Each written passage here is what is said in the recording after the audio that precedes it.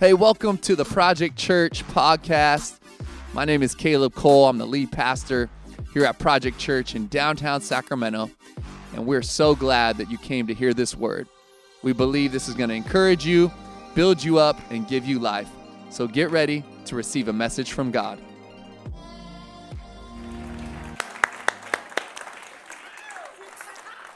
How's everybody doing? Man, good to see you guys. Great to see you. Amazing to see you. Hey, I'm excited. We are continuing this series in the book of Mark. We are in Mark chapter 11 today. We've been on a 2-year journey through the book of Mark, walking verse by verse. We've now come to chapter 11. It's going to take us a few more months into 2021. This is actually the last Sunday in the book of Mark for this year. And I think it's interesting that we've come to a story or a section of scripture that begins the journey of Jesus going to the cross. And we've come to it on the cusp of Christmas. On the cusp of a moment where we will celebrate our Savior born. We're going to talk about today the beginning of the journey of our Savior killed or crucified.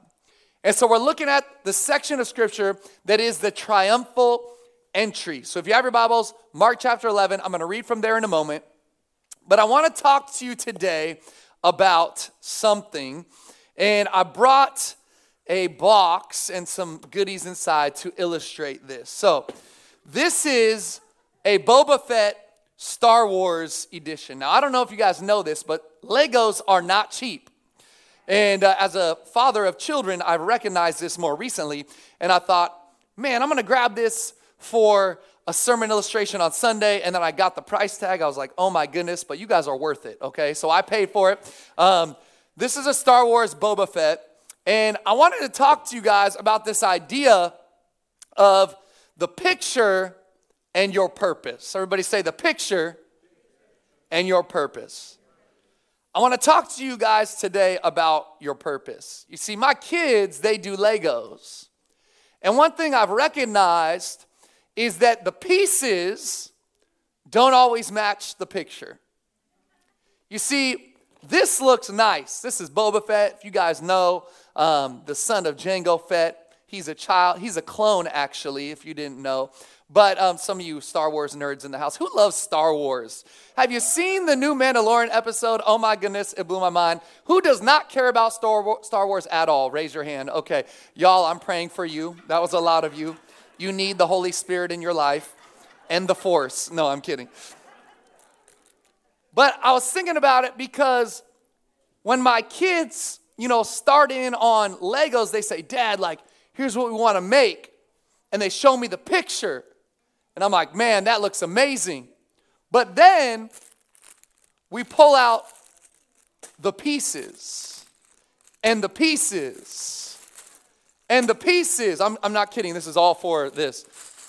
And the pieces, wait, I'm not done. And the pieces.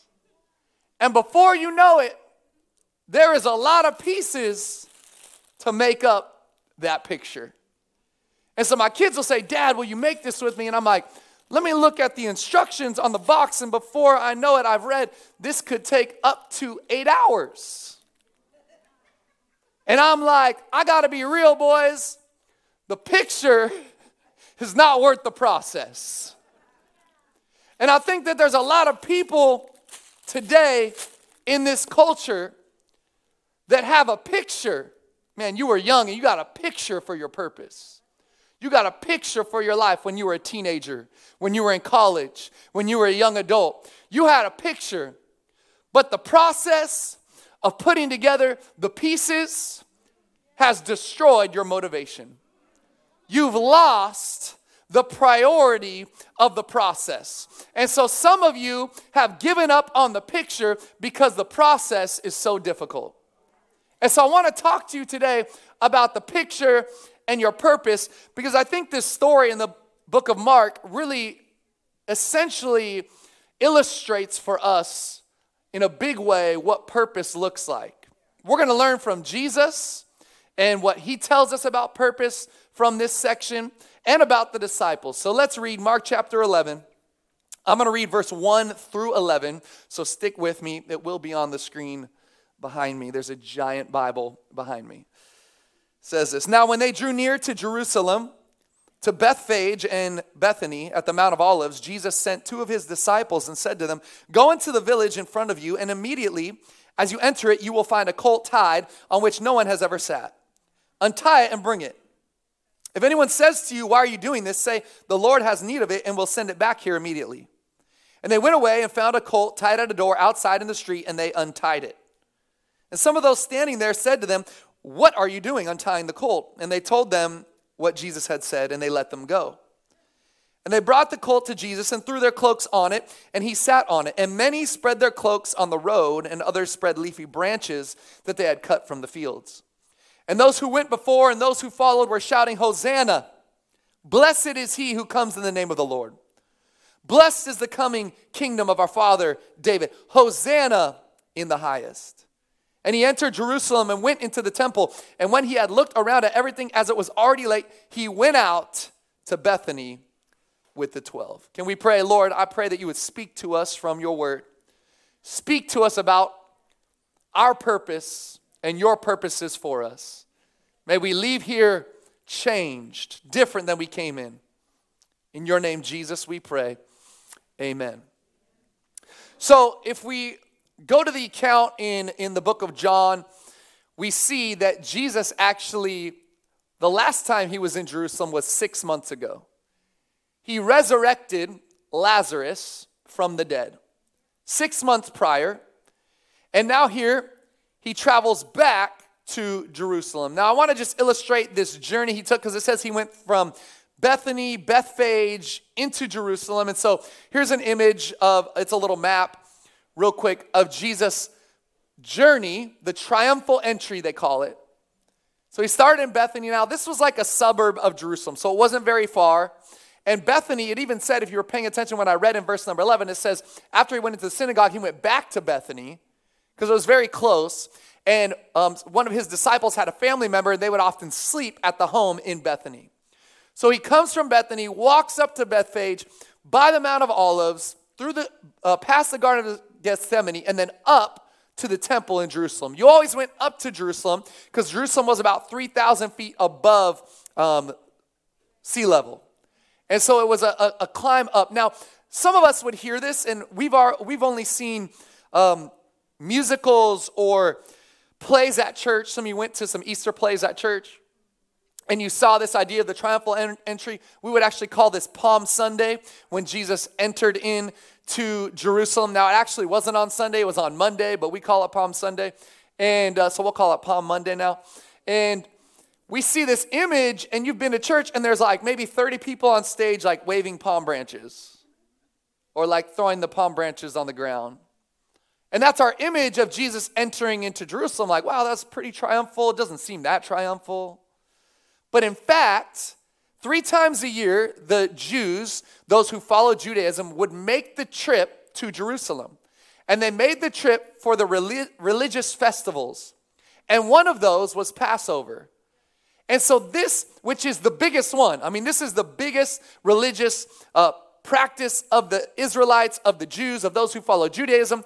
So they say that on this, section, on this day, in this time period, upwards of 100 to 200,000 people would have gone into the city of Jerusalem. It would have swelled. So when we see, whether it's on movies or TV shows or some Easter play, we see them waving palm branches, and it's like a few dozen people.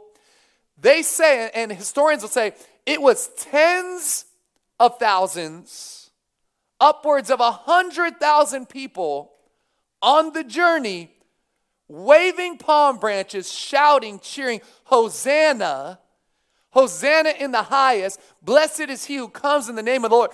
This is a big deal. This is a big deal. And I want to talk to you today about a picture of your purpose. Because I think that a lot of us are waiting for that triumphal entry moment in our lives. Or we're gearing our lives off for the triumphal entry moment. But I'm going to show you that Jesus, right after the triumphal entry, he isn't excited. He actually weeps. And so maybe what you're building your life on and looking at and building towards is this picture that maybe isn't the purpose that God even has for your life. We have to make sure that the picture we're trying to build is the right picture. So I want to talk to you today about a picture of your purpose, and there's some things that I think are going to encourage you today in how to build your purpose in a way that is focused on God. And the first is that there is a prerequisite required. Everybody say prerequisite. Now, prerequisite is a great word. Don't say it 10 times fast, but it's a great word, and this is what a prerequisite means.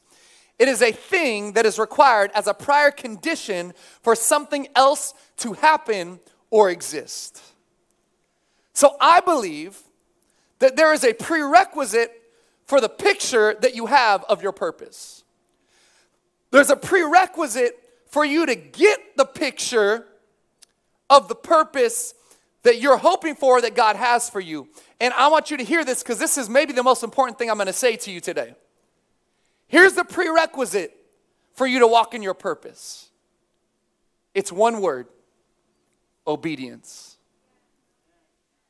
This is the greatest and most overlooked prerequisite in the body of Christ. You want to know why? Because obedience is all about consistency. And consistency is the most overlooked attribute as in human beings, I believe, and especially in our culture.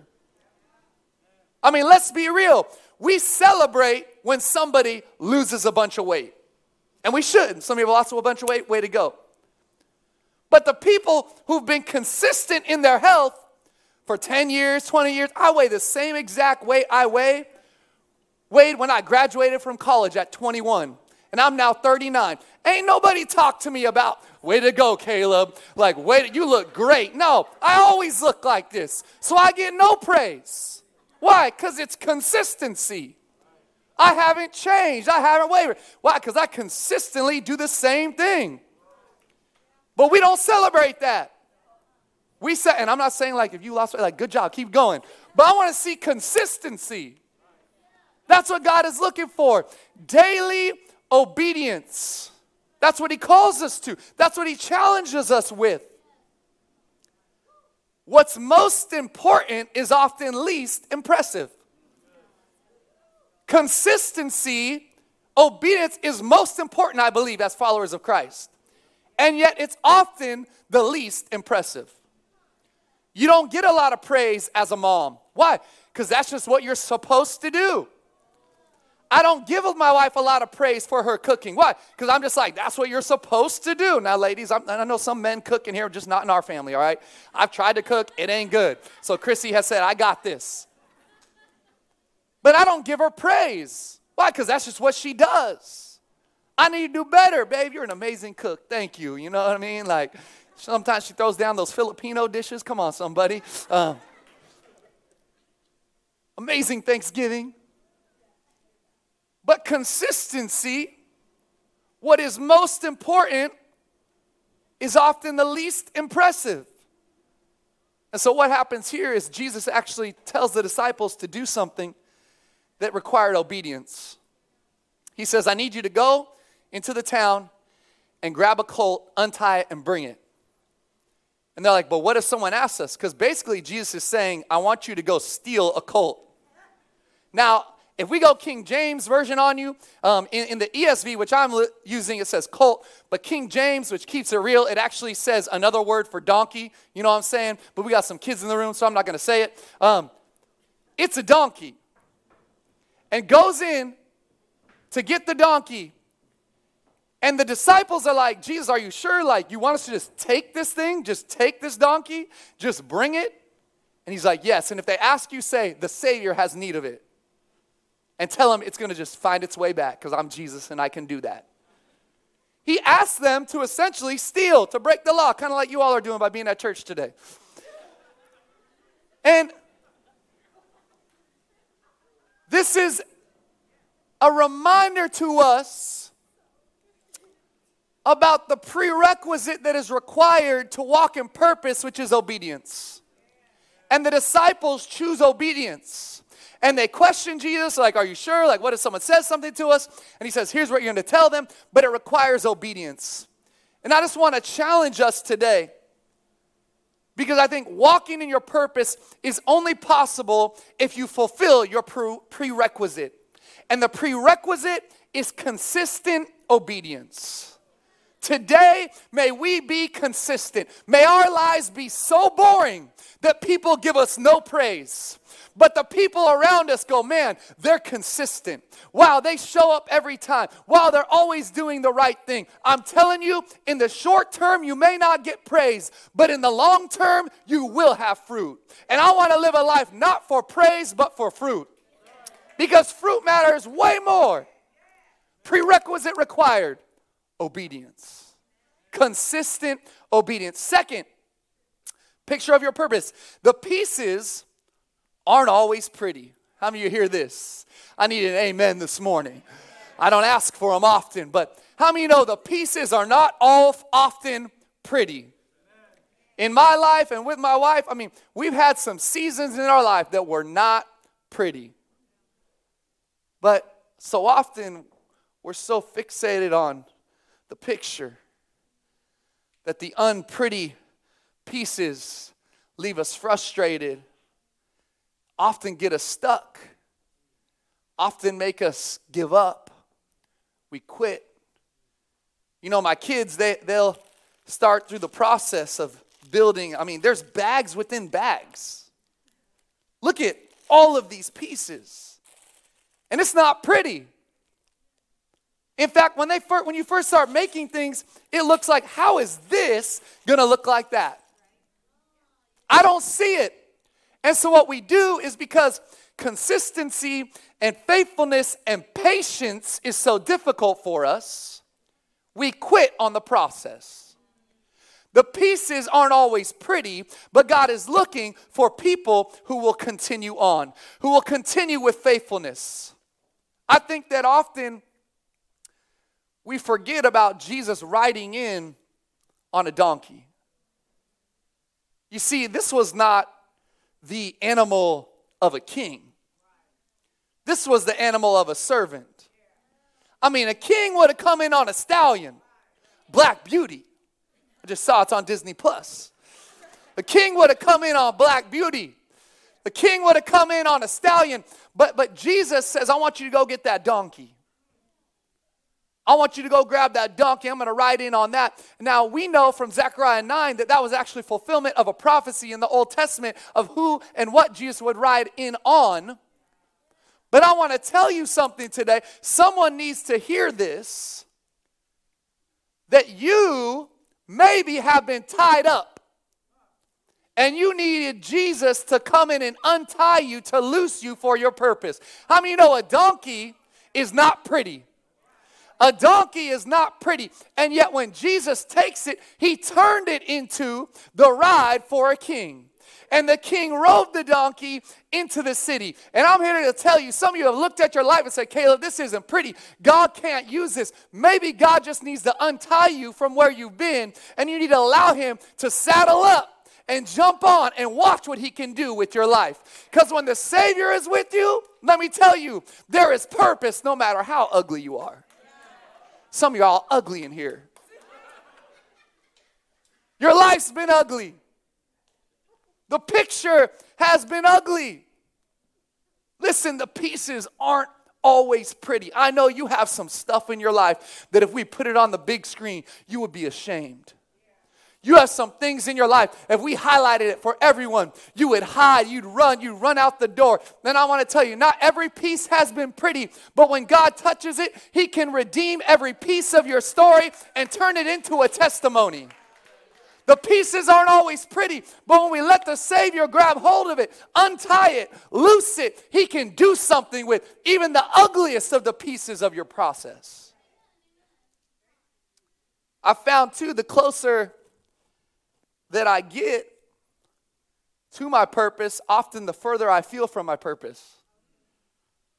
You see, the closer Jesus got to the cross, the further confused the disciples became. As Jesus got closer and closer, the disciples got more and more confused because they didn't see it. They didn't understand it. And I just want to tell you, like, maybe some of the pieces you've been putting together in your life, some of the pieces in the process don't look like you thought they would look, and you think you're getting further. But if you stay fixated on the Savior, I'm telling you, you're actually getting closer. The picture may be taking different form, and that's why I asked you a few weeks ago, like, are you open to a revision? Because sometimes God has to revise the picture. Maybe it's not Boba Fett that he was making. Maybe I put this together, and next thing you know, it's Darth Vader. No, Luke Skywalker. Let me tell you, it may not be pretty, but listen to me, church. The King knows what he's doing. The King knows what he's doing. I know the disciples are going, Jesus, what? A donkey? Really? You want to ride in on a donkey? Like, what? I'm sure there's a lot of horses, stallions around. Like, how about we go to the stable and we get one of those? And you say, no. There's a purpose behind this. I'm fulfilling a prophecy with that animal. And maybe there's a purpose in the ugly pieces of your life. You just don't see it. So you got to trust him. Third, picture of your purpose is that people won't understand. How many of you know people just won't understand? Just as the disciples, the closer they got, the closer Jesus got to his purpose, the less the disciples understood. The more confused they became. Not only that, but the closer Jesus got to his purpose, the further he actually got from their plans.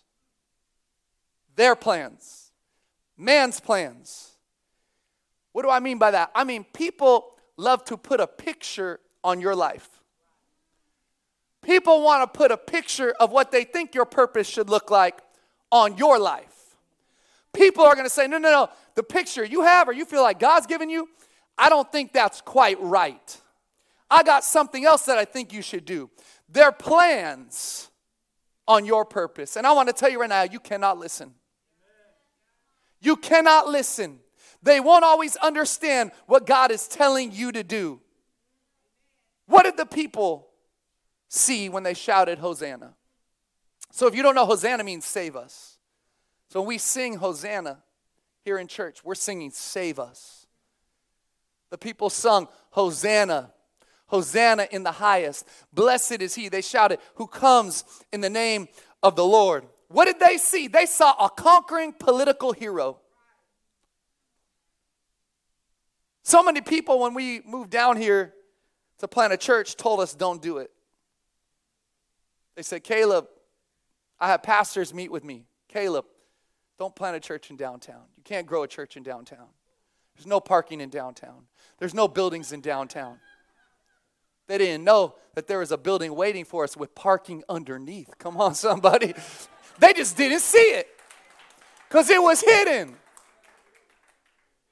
Parking garages. Only God could do that. What did the people see? They saw a political hero. But Jesus was coming for a different reason. Not only that, but how many know Pharisees are always lurking? The Pharisees, you know what a Pharisee is? They were the religious elite. They were those who followed the letter of the law but had no concept of the spirit of the law. You see, as followers of Christ, we don't walk by the letter of the law, we walk by the spirit of the law. You see, the letter of the law was there because the spirit was there. The letter set parameters, but the spirit was always about hope and grace.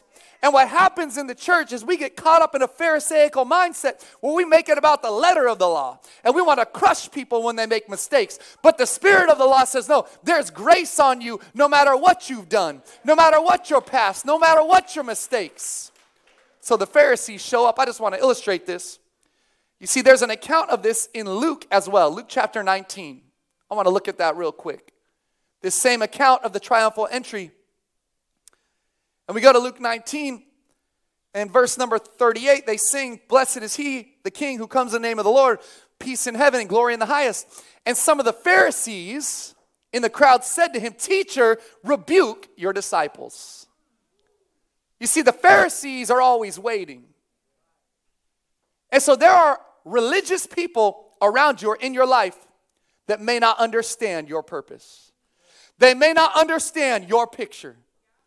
They may not understand what God has called you to. And I just want to tell you, you just bless them. You say, thank you, I bless you, and you keep moving forward. You see, you don't have to respond in a Pharisaical way yourself. Let me tell you, people have been coming at me like never before, church. Ooh, my goodness. It's a good season to be a pastor. They're coming at me from every different direction about every different topic you can imagine. Obviously, we're in the middle of a tough season.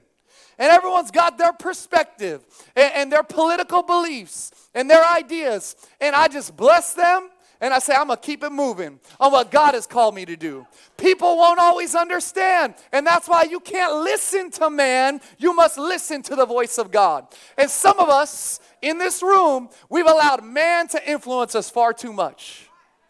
We've allowed opinions of people to influence us far too much. People don't understand. So do what God is calling you to do and love them in the process. So Jesus goes on. I want to show you verse 41 and 42 in Luke. Right after they say, "Teacher, rebuke your disciples," it goes on in verse 41. Throw 41 up for me. "And when he drew near and saw the city, he wept over it." Everybody say wept. This is right after the triumphal entry. I said this at the beginning. You guys remember? So right after the triumphal entry, Jesus gets closer to the city. He's walked through all the people, and he weeps over it. Verse 42. Saying, "Would that you had known on this day the things that make for peace, but now they are hidden from your eyes." Why does Jesus weep right after the people champion him, shout Hosanna, Hosanna in the highest? Why would Jesus have wept and said this was for peace, but it's been hidden from their eyes? Why? He weeps because they are celebrating what they think he's going to do. But it wasn't to change their circumstances, it was to change them. And so I want you to hear me, because sometimes we make the picture and the purpose everything. And I want to tell you, what you do, the picture that God makes on the outside, compares nothing to what God is doing to you on the inside. You could do everything great. You could dream and build a business and be successful and have a ton of followers and have so much influence on this earth. But if God has not changed internally you, then it will all be for naught. And what Jesus is doing here, why he weeps, is like they think I'm coming to establish an earthly kingdom, to dethrone the Romans and to become the king, the physical king of Israel. But I've not come to make an earthly kingdom. I've come to make a heavenly kingdom. I haven't come to change their circumstances. I've come to change them, their hearts, their lives. Why? Because earth is temporary, heaven is forever. So the picture that maybe you think you have for your life and maybe has you stuck. Listen, some of you don't understand. I said people don't understand, but maybe you don't understand. Because here's what I've seen. I think sometimes we get stuck on a piece because maybe the shape that the picture is taking is not what we thought our life was going to look like. And so in the process, we actually get frustrated with God and we go, God, how could you turn my picture into this? I had something different in mind. And so we're bitter and we're frustrated and we're angry. And so you know what? We're on bag 2 and we get stuck in bag 2. And God says, no, keep going. There's still bag 3. There's still bag 4. I was on it. I didn't even know. There's still bag 5, but we get stuck in bag 2. Why? Because we don't understand that God may be building a picture that looks different than what we thought. So I just want to challenge you, because I think some of you have allowed yourself to get stuck in bag 2 when God was ready for you to move on. Finish that bag. It's time to go to bag 3. You don't understand. Finally, if the keys would come back, if we're going to today have a picture of our purpose, we have to recognize that praise is not always present. Praise is not always present. They praise him on his way into the city, but a week later they curse him. They shout Hosanna one day, and a few days later they shout crucify him. You see, there is temptation, especially in this culture. I'm guilty of it with you. To do the things that we know will give us the praise of people. And I want to confess, as a human being, a man today in this room, I have made decisions, even in our church, because of man's opinions. And I have to confess that. I have to repent of that. I have to ask forgiveness of that, of you, of our church, and of God. But the great thing about God is he forgives us. And he says, that's fine, just don't do it again. You messed up one time, but you don't have to mess up another time. Maybe you messed up in bag 2, you don't got to stay in bag 2. Because when I get to bag 3, I've learned a thing or two. I get to bag 3, and I'm not putting the piece in the wrong position this time, because I learned something in the process. But I don't do it for praise. So what happens? I read it earlier to you. In the Luke account, the Pharisees say, teacher, rebuke your disciples. Rebuke your disciples for shouting Hosanna. Rebuke your disciples for shouting, blessed is he who comes in the name of the Lord. Rebuke your disciples for declaring you the Savior. Rebuke them. But he answers them, I tell you, if these were silent, the very stones would cry out. You see, praise won't always be present from people, but walking in your purpose is how you praise. And so I just want to shout to you today. I want to tell you, because some of you are out there right now and you've got caught up in the praises of people when all along you were supposed to be thinking of yourself as praise.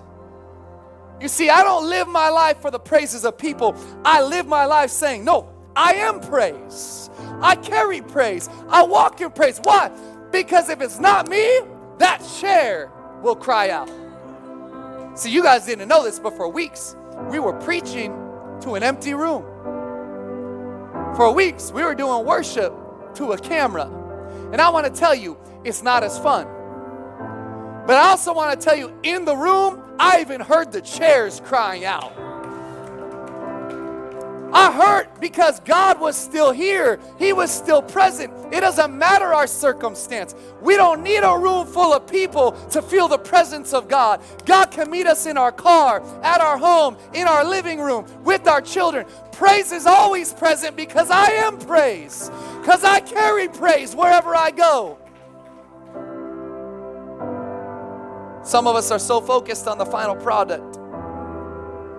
And God's called us to just take one piece at a time.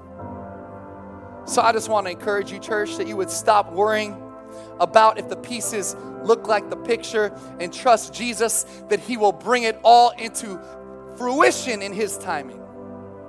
Stop getting worried about the final product. I mean, Boba Fett looks good. But we get so caught up in the final product. And maybe God wants to create a different picture. Maybe it's what's happening in us as much as what we're presenting to the world. Maybe we have to remember that I carry praise no matter the picture, because praise is my ultimate purpose. So I wanted to end with that you would see your life as praise. When I make dinner for my kids, it's praise. When I get home from work and my kids say, "Dad, will you play with us?" It's praise. When I go to work in the morning, it's praise. When I talk to my neighbors, it's praise. When I have a conversation with my wife, it's praise. When I go to school, it's praise. When I wake up in the morning and say, "I'm awake," it's praise. That I would see every aspect of my life as praise. You see, praise isn't always present from people, especially in the process. You're not going to get praise in bag 1. You may not see the praise during bag 2. You may not see the praise during bag 3, bag 4, bag 5. But what we recognize as followers of Christ is that every bag was praise. I don't need the praise of people to see that my life is praise, that I carry praise, that I walk with praise, that every breath that comes out of me is praise. So I want to believe for, and I'm calling for a church that would say, I'm going to walk out of this room, and everything I do, I'm going to say, I'm walking in praise. Not for people to praise me, but because I was created to praise Him. Everything I do. So church, let's go from here with praise in us. You see, we think it's just the big moments. We think it's just when we get to the picture. But God's saying, no, it's every little piece. Every mundane moment that you have overlooked, if you shift your perspective, you realize and recognize that it's praise. And guess what that does for you? It gives you purpose. You don't need the picture anymore. Because every piece is your purpose. Every step is your purpose. Every moment is your purpose. You don't need the picture. One day you'll get there. But guess what? The picture may look a lot different than you thought. I don't know what I thought for my life. I don't know what I had pictures, and it looks different. Never knew I was going to marry a Filipino. I did. That was not a picture when I was a young man. But let me tell you, I've seen every moment of my life as praise. And as a result, it doesn't matter how the picture turns out, I'm walking in purpose. I want you guys to walk in purpose today, and it's so simple. It's just seeing it all, every piece in the bag, as praise to God. Would you bow your heads with me across this place, church? Online. Hope this message has encouraged you in the room. I believe this message has strengthened us. But today, before we go, I want to give you an opportunity to respond to Jesus Christ, to respond to salvation. Maybe you're in this room and you said, Caleb, you talked about this triumphal entry and this Savior who came not to usher in a kingdom and change their circumstances, but to change them. And I've been stuck. Maybe you're a cult that's tied up. You've been stuck. And today, you need Jesus to set you free. If you need Jesus in this room for the first time, you need to recommit yourself anew, afresh, or if you're online, I want you to lift your hand right now in this room. 1, 2, 3. You need Jesus. Go ahead, put your hand up. Yes, hands are going up in the room. Yes, yes, yes, yes, yes. Come on, church, give God some praise right now. Online, if you raise your hand, wherever you are, or in your heart, let's all repeat this prayer after me. Say, Jesus, forgive me my sins, my mistakes, my past. I ask you today to change me from the inside out. I need you to give me my purpose, to untie me and send me on the journey with you. I love you, Jesus. I pray all this in your name. Amen. Come on, stand to your feet. Let's give God some praise as you stand, church, for all these people that raise their hands. Here's what we're going to do. We're going to sing one last song. And I want this song to be our final declaration of praise.